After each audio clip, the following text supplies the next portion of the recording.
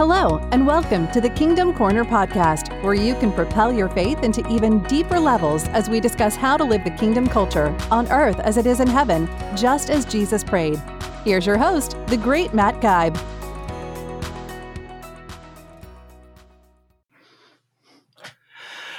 There came a woman unto Jesus, and in her hand she held an alabaster box, and with much openness of heart that day she poured her ointment out at his feet. And she said, I will pour out my life at your feet.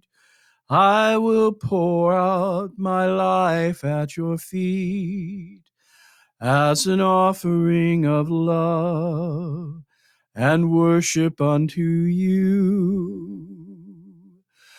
I will pour out my life at your feet. Oh, I will pour out my life at your feet as an offering of love and worship unto you. So we have come unto you, Jesus, with nothing else but our lives alone to give. So with much openness of heart today, we lay our sacrifice at your feet. And I will pour out my life at your feet.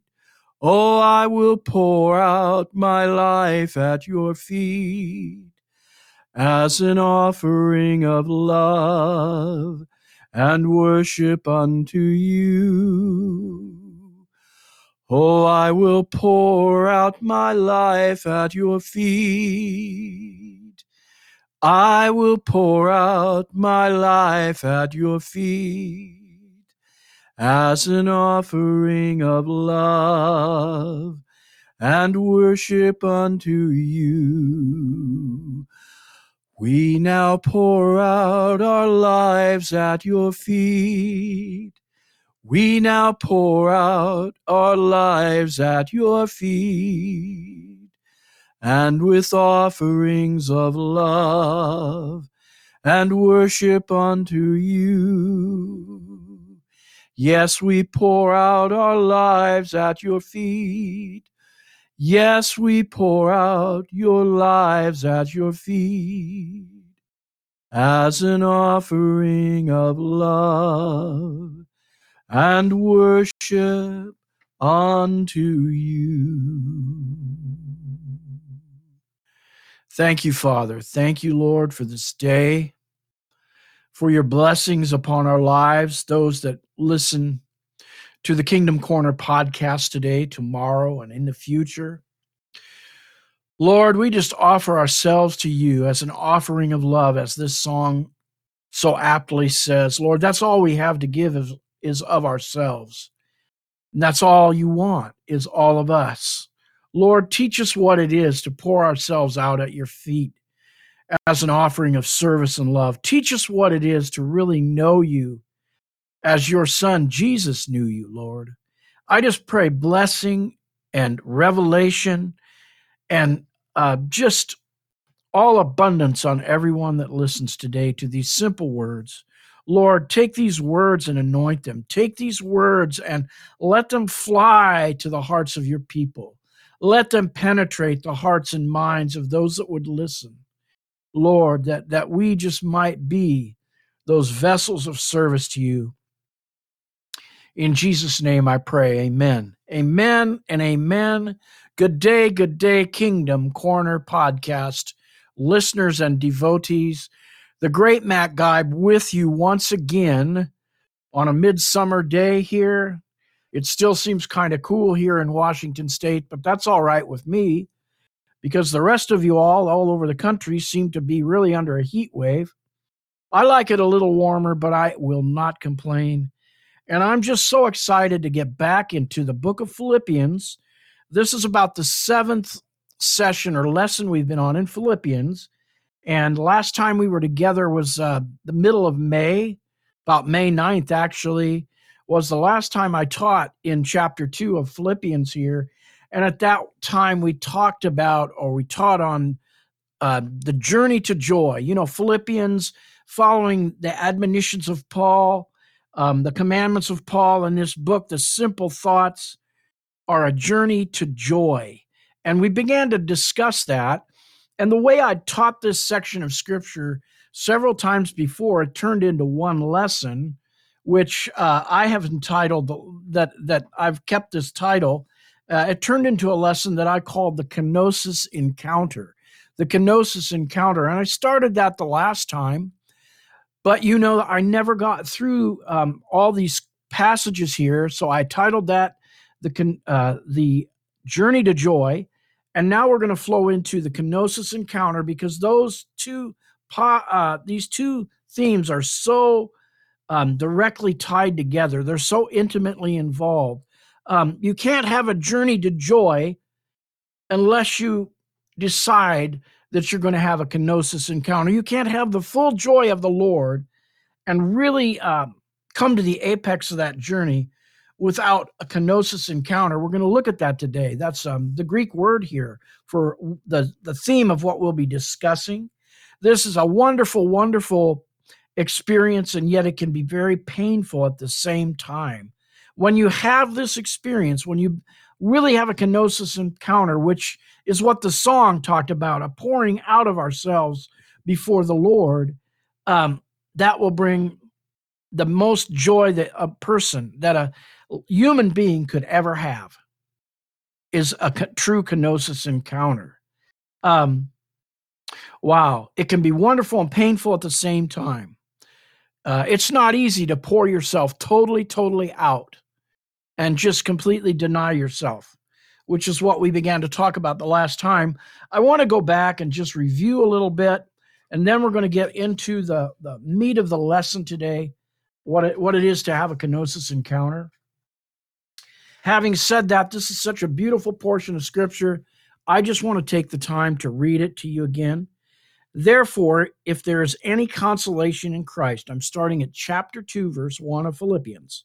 If there's any consolation in Christ, if any comfort of love, if any fellowship of the Spirit, if any affection and mercy, fulfill my joy by being like-minded, having the same love, being of one accord, of one mind.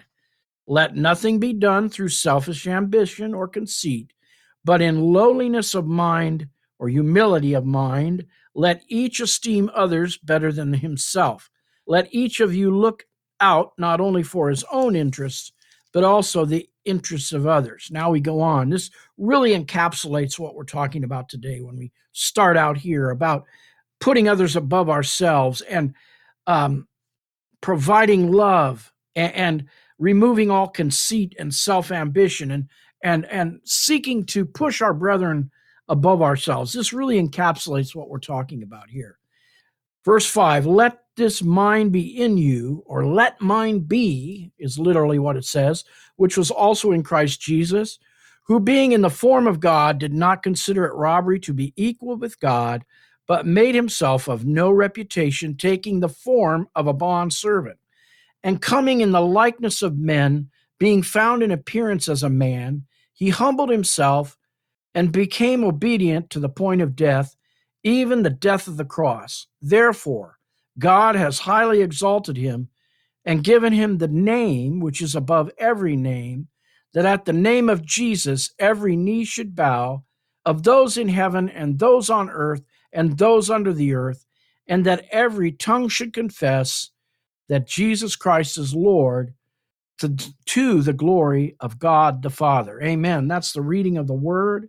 We're talking about having a kenosis encounter. We'll go back to what I call part A, is where we talked about taking that journey to joy last time in May. And we're just gonna review a little bit. And this is an exhortation. We start out saying to having the mind of Christ. Literally, let mind be is what the scriptures say. Let mind be. Let it penetrate you. Let it assimilate into you. Let it, like osmosis, let it sink into your heart, into your spirit. The mind of Christ. That's the beginning of the journey to joy. That's the beginning of the process of what we're going to talk about, the Kenosis Encounter. This be constantly thinking is what Paul said. Just have this constantly in your mind.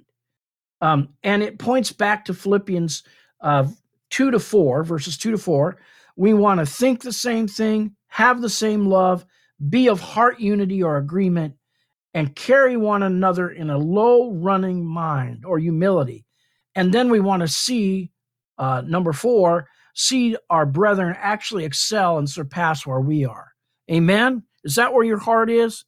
I know in years past, I've kind of struggled with that at times. But real joy comes in pushing your brethren forward into the realms and heights of God, and your children and your family. That's what real joy is, and that's what Jesus' ministry was all about. And we talked about the bottom line in these verses was we were to emulate Jesus, we're to copy Jesus, but there's so much more to that than just that's the first step. A child, when they want to be like their dad or their mom, they begin to copy what their dad and mom are like. But then, and then we want to take it even further. In this passage, it says we want to have the mind of Christ. There's more than just imitating Christ. We talked about 1 John 2:27, that we have the anointing of Jesus, which is inside of us. And therefore, we have access to having the mind of Christ. We talked about 1 Corinthians 2. We went through that quite a bit the last time. We have known the mind of the Lord, or who has known the mind of the Lord is how this ends up. I'm going to read that.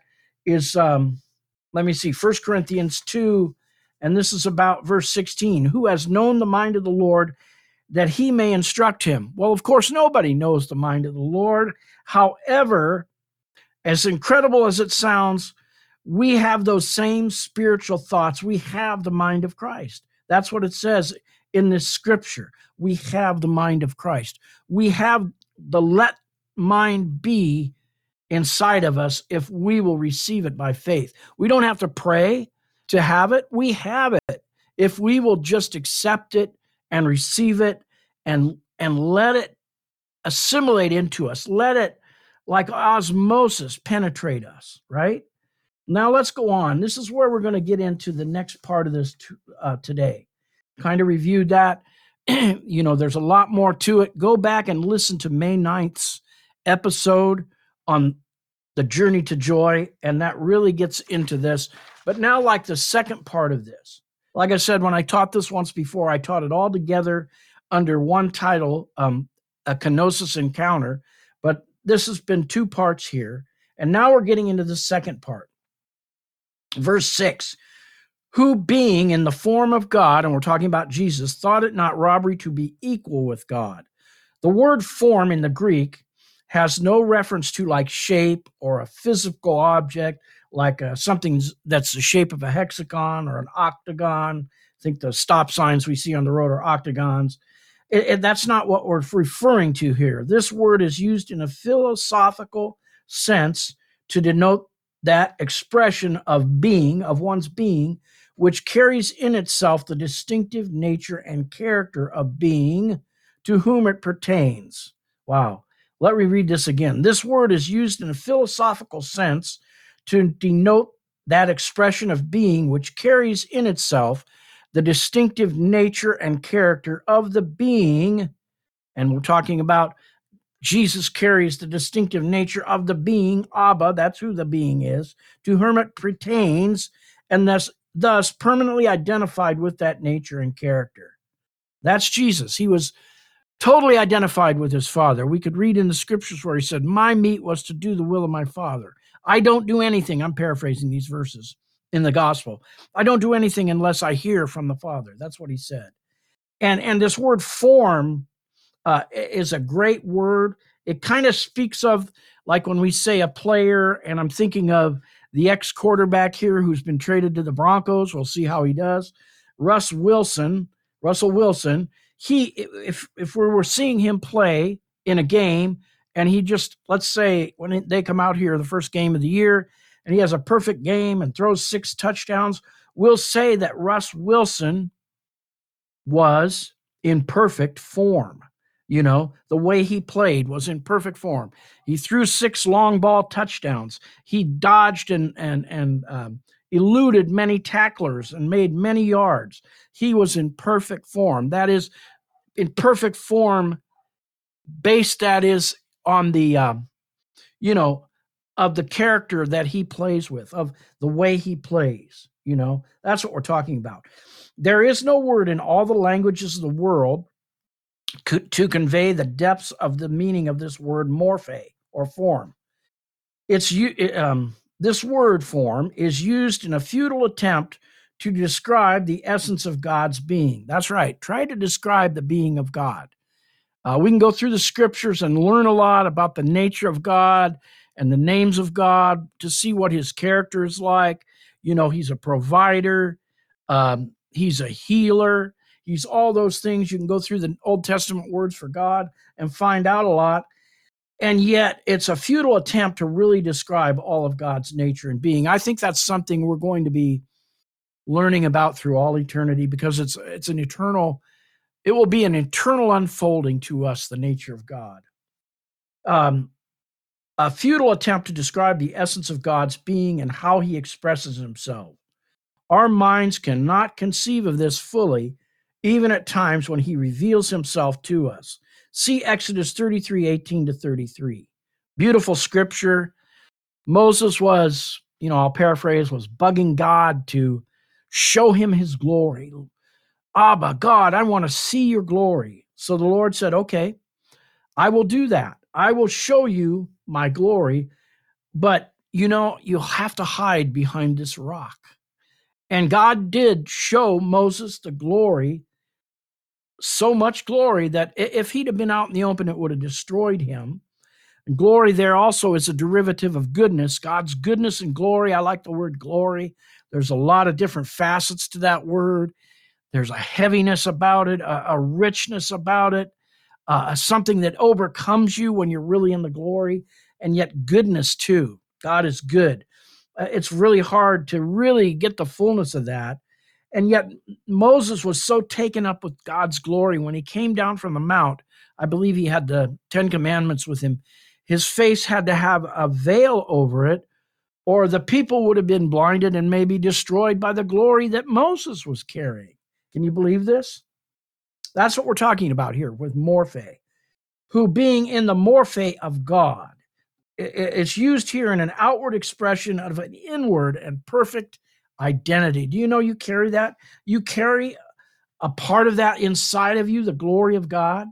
And now we're going to refer to where an expression of an inward and perfect identity truly relates to the transfiguration, when Jesus was there with Peter, James, and John, and Elijah and Moses showed up, and he was transfigured.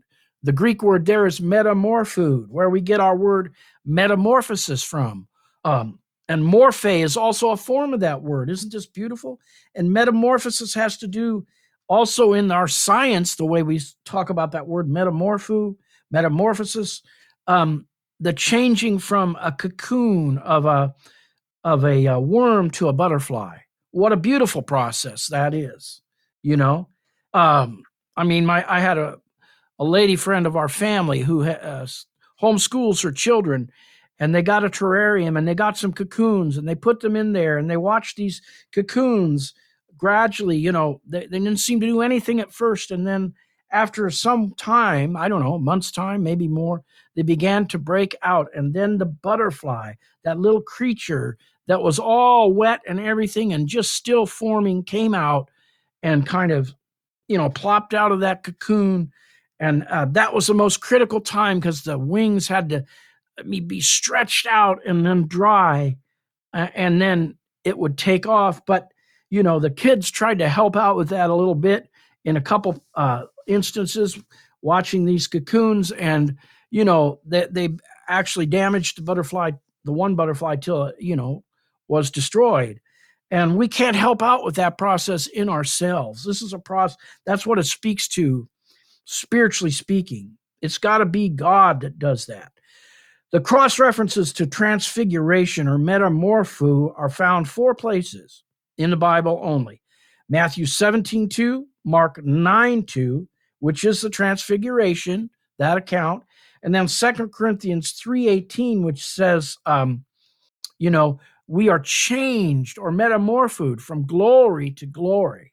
Isn't that amazing? Romans 12:2 talks about, having our minds renovated by the renewing or the renovation of our mind. Be not conformed to this world, but be transformed, be metamorphosed by the renovation, is a way of putting that, really, of your mind. Oh, what a beautiful word. We can take hold of the morphe process, who being in the form of God, the metamorpho, the metamorphosis, the morphe of God, thought it not robbery to be equal with God. I preached on that a little bit today. Somebody needed to hear it. Amen? Jesus was and is the divine essence of God. He was and is expressing it to mankind from when he began to do that before Peter, James, and John. He began to express it there on the Mount of Transfiguration from his innermost being. We can do likewise. Colossians 2:9, for the entire fullness of God's nature dwells bodily in Christ. The entire fullness of God's nature dwells bodily in Christ. Colossians 2:9. Let's go on to the next phrase. So we see who being in the morphe of God, what does it say?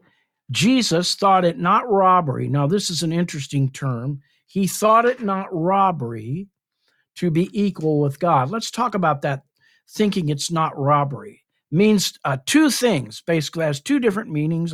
They're really closely related. It has to do with robbery means a thing unlawfully seized. That's one thing. Like a treasure, to be clutched and kept at all costs. Like if you have a treasure in your house, if you have jewels in your house, if you have gold bricks in your house, that's what it's talking about, clutching that and treasuring it and not letting it go at all costs. That's one thing that it means there. And then let's see, what else do we have? That's what I have there. Robbery means a thing unlawfully seized. That's one part. And the other part is a treasure to be clutched and kept at all costs. Seem to be 2 opposite meanings, but they are related.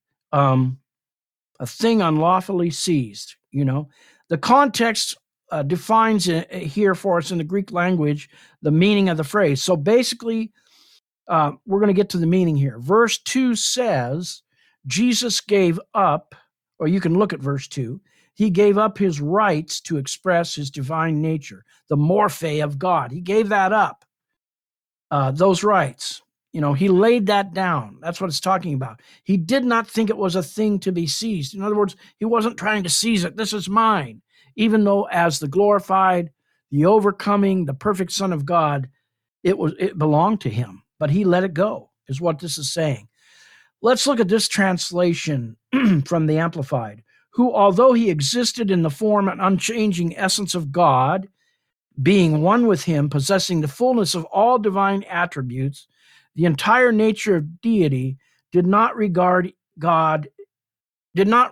equally. Let's start again. Got to slow down. I get excited. Who, although Jesus existed in the form and unchanging essence of God, that is, as one with him, possessing the fullness of all the divine attributes, that is, the entire nature of Abba's deity, Jesus did not regard being equal with God, a thing to be grasped or asserted. He wasn't grasping for that. He wasn't trying to get that, we could say, as if he did not already possess it or was afraid of losing it. Jesus did not consider it robbery to be equal with Abba. This is what it's really saying. Yet he did not attempt to grasp it, though it was his right. I want to read that again.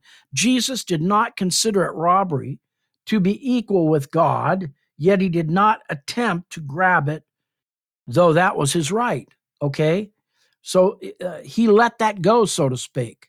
He gave it up. That's what this verse is saying. He gave that up.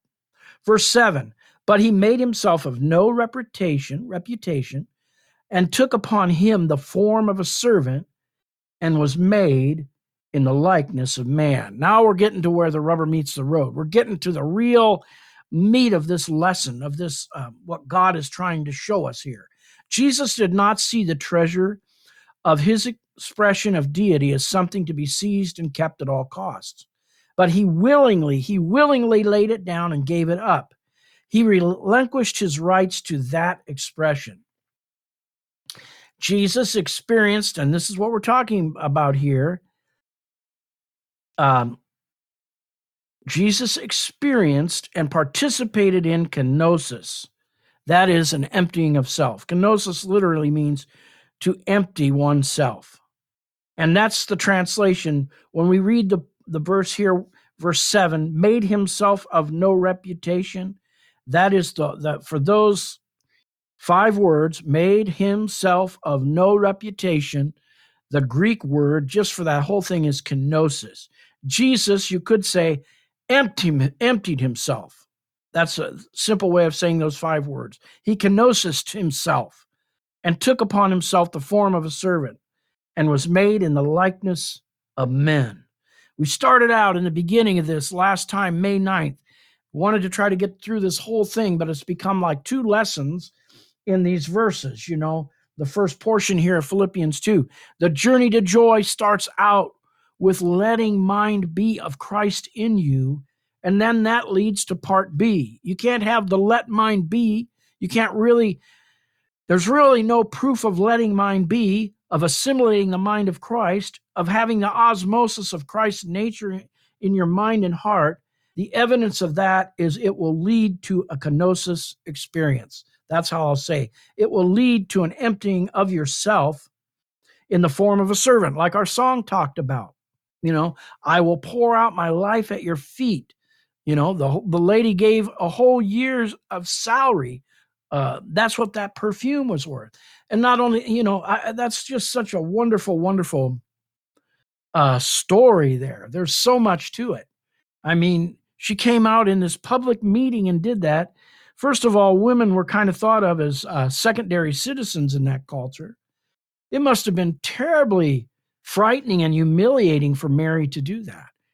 You know, what woman's going to come to the forefront in a meeting and do that? That didn't happen in that day. And on top of it, she cried, and with her hair, she was down at his feet, washing the feet of Jesus. The total example of pouring oneself out in servitude, right? The form of a servant. Let's go on. Again, as in verse 6, morphe, form. Servant is a word Paul used in Philippians 1:1 when he described himself as a bondslave. So bondslave, servant.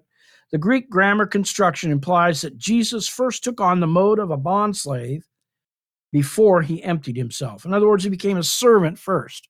Let mine be. He became that servant first.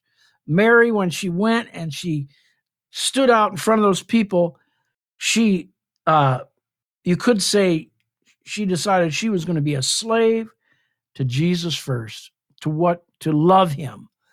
And that was exemplified by her standing up and going forward and breaking that alabaster box on his feet and washing his feet with her hair, you know.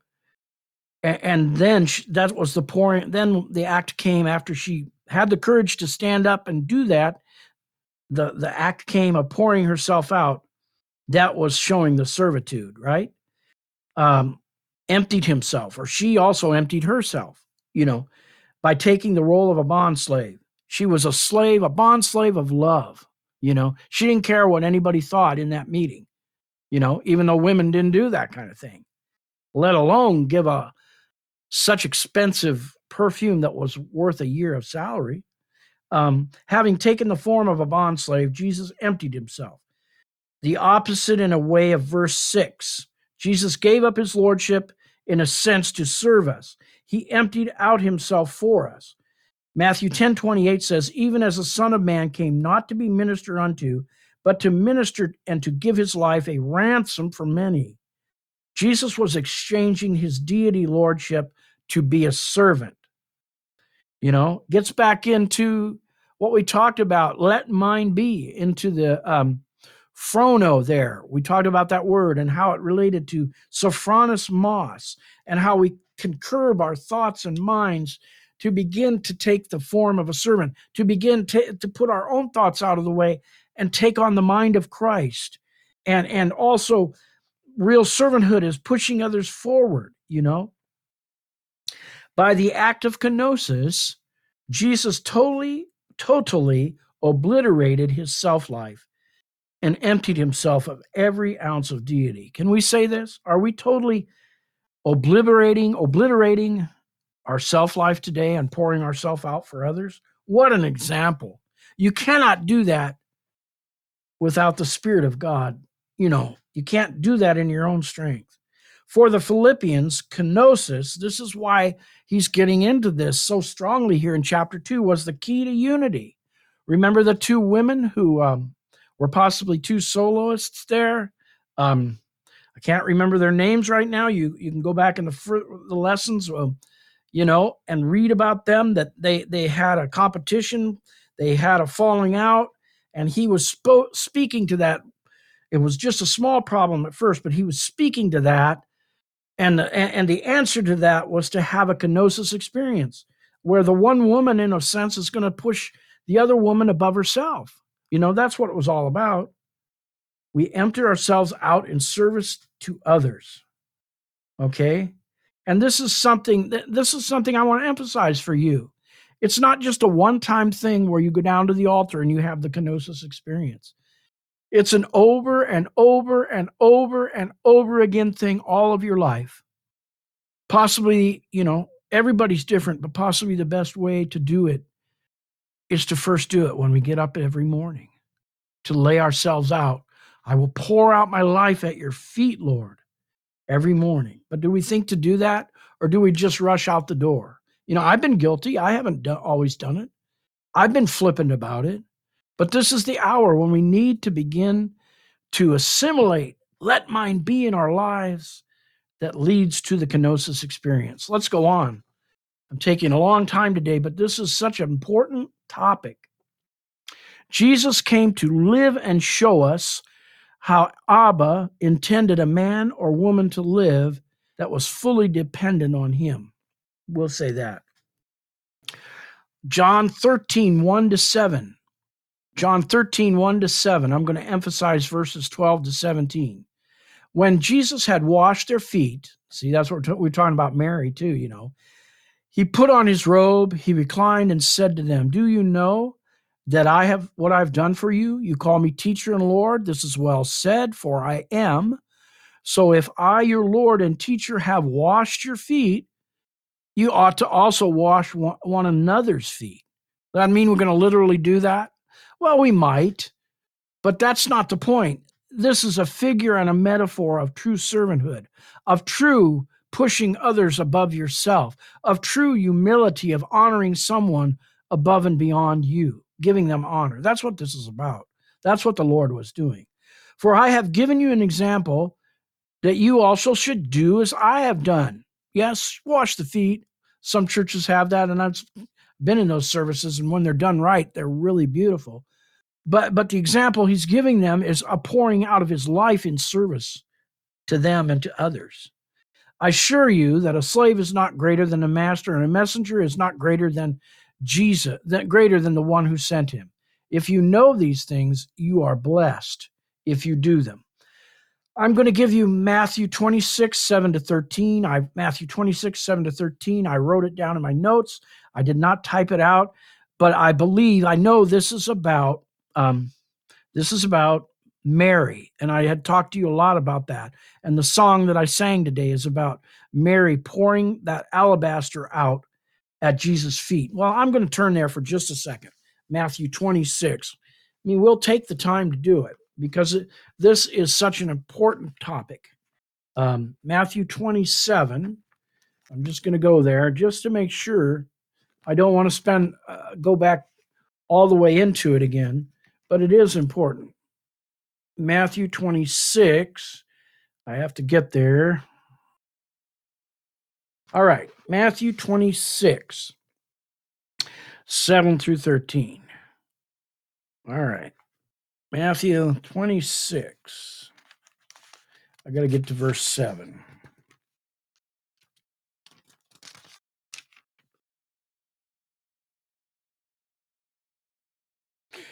Let's see. A woman came to him having an alabaster flask of very costly fragrant oil. She poured it on his head as he sat at the table. However, when his disciples saw it, they were indignant, saying, "Why this waste? For this fragrant oil might have been sold for much and given to the poor." And this is so beautiful.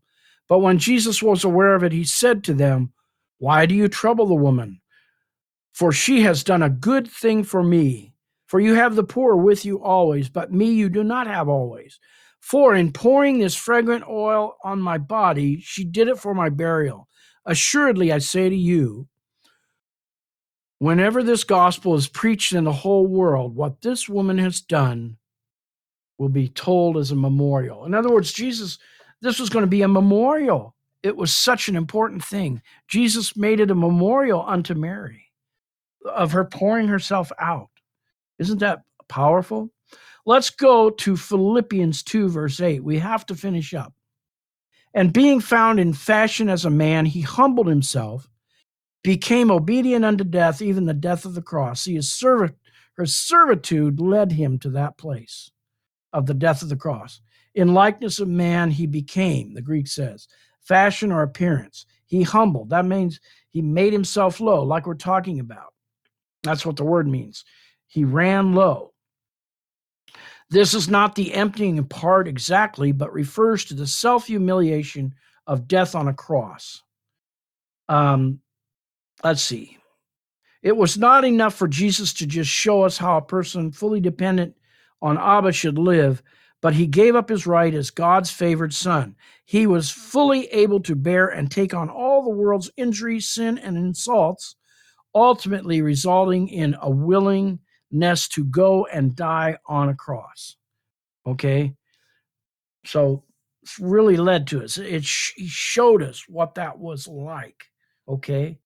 But he did more than that. He became that man that died on the cross, right? Luke 9, 23 and 24, and he was saying to them, "If anyone wants to come after me, he must deny himself." That's the kenosis experience. He must empty himself out. That's not that may not be the Greek word there, but I'm referring back to what Philippians says. "Take up his cross and follow me." See, and it says daily. This isn't a one-time thing. We have to do it daily. "For whoever wants to save his life will lose it." See, if you're trying to grasp onto it, like that scripture says, he thought it not robbery, then you're going to lose it. But if you lose it for my sake, you're going to gain it. Jesus, in Hebrews 12:2, "Looking unto Jesus, the author and finisher of our faith, who for the joy," remember the journey of joy last time, "set before him endured the cross, despising the same, and sat down at the right hand throne of God." All right, let's go on. "Wherefore God has highly exalted him," verse 9 of Philippians 2, "and given him a name which is above every name." That is wherefore also, that is because Jesus voluntarily humbled himself, God then highly exalted him. The Greek construction of this term means to exalt to the highest rank and power, to raise to supreme majesty. That is supereminent exaltation. Given. God has also given him a name. Given, as in Romans 8:32, We find it there also. He spared not his son, but delivered him up for all who shall, us all, how shall he not with him also freely give us all things? Given and freely given. In these verses, the Greek word charizomai, to show favor, grant, or bestow, forgive. That's what the word means, given or give, in both Romans 8:32 and in Philippians 2:9.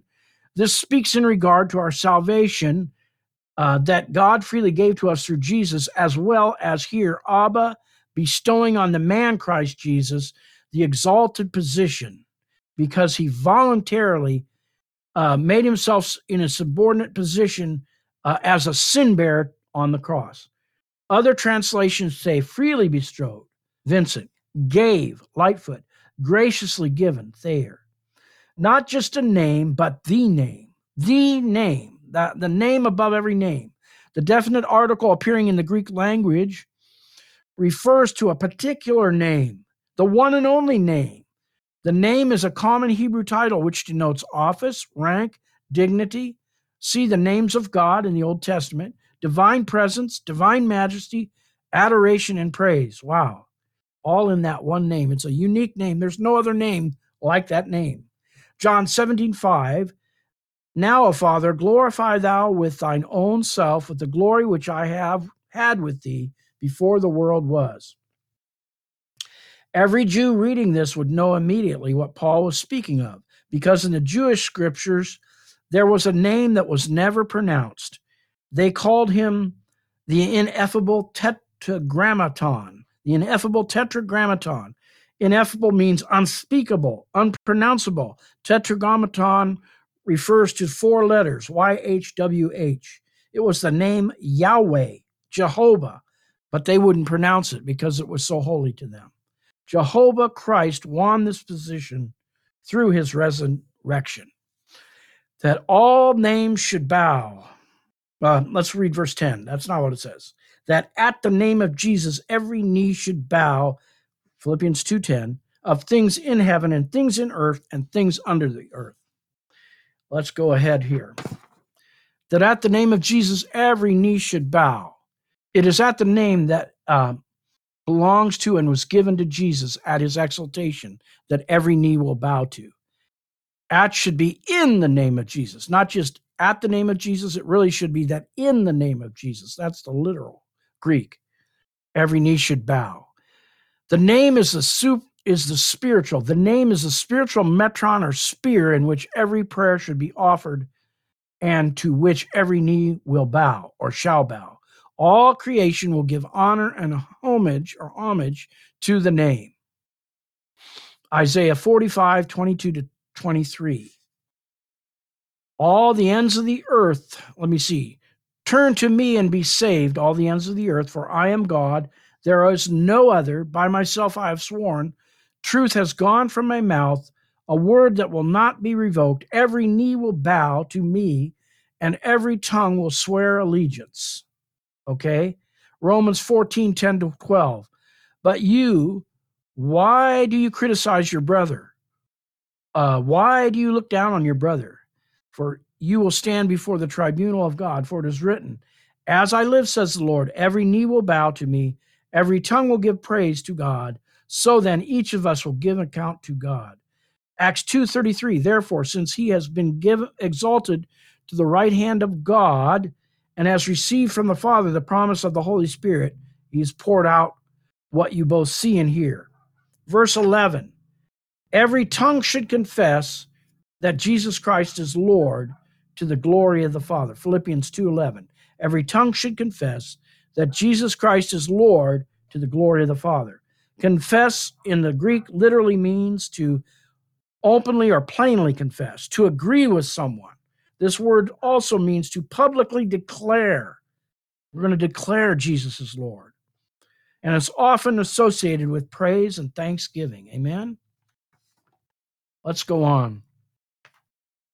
Just what does Lord mean? And Lord means he has the right to everything he surveys. And sometimes, like I said, we get into other languages and cultures to better describe something. So let's look at what this story about a kingdom or a lord in Scotland. In Scotland, he is called the laird. The laird of the castle has the right to ownership and authority. He holds the key to everything the one has mastered, all the forces he controls, and is perfectly at ease in every situation he encounters. Paul says Christ is the one who won the position because he unhesitantly and unreservedly committed himself to all that was involved in the mind of Christ. That attitude of his own heart that led him first to immortality, then ignominy, and finally to unequaled glory. Okay? You will receive, let's look at this in conclusion. We're trying to finish up here. You will receive the mind of Christ. We talked about that. Let mine be. You'll receive that only to the degree that you believe and receive it. It's already there for you. It's provided for you by God. And this cannot help but lead to a kenosis encounter. The result will be peace and the end of conflict. Okay? Paul is saying here, let the mind of Christ involving the renunciation of your rights and the willingness to accept injury break through in your life. Accept these conditions as God's will for you. Let me read that again. Paul is saying here, let the mind of Christ, that is, involving the renunciation of your own rights and the willingness to accept injury, break through in your life. Accept these conditions as God's will for your life. This is why you have Christ in you. Accept the hurt without complaint, and without fail, he will bring you through to victory and to peace. Isaiah 26:3 as a cross-reference. Thou wilt keep him in peace, whose mind is stayed on thee, because he trusts in thee. Okay? The first part of this lesson, the journey to joy, is to assimilate and let mind be of Christ in your mind and in your heart, and then that will always lead to the emptying out of yourself totally and being a servant unto others, of laying your life down for them. And that, my friend, is the Kingdom Corner podcast for this week. Be blessed. Thank you for joining us for another great discussion on the Kingdom Corner, hosted by Matt Geib.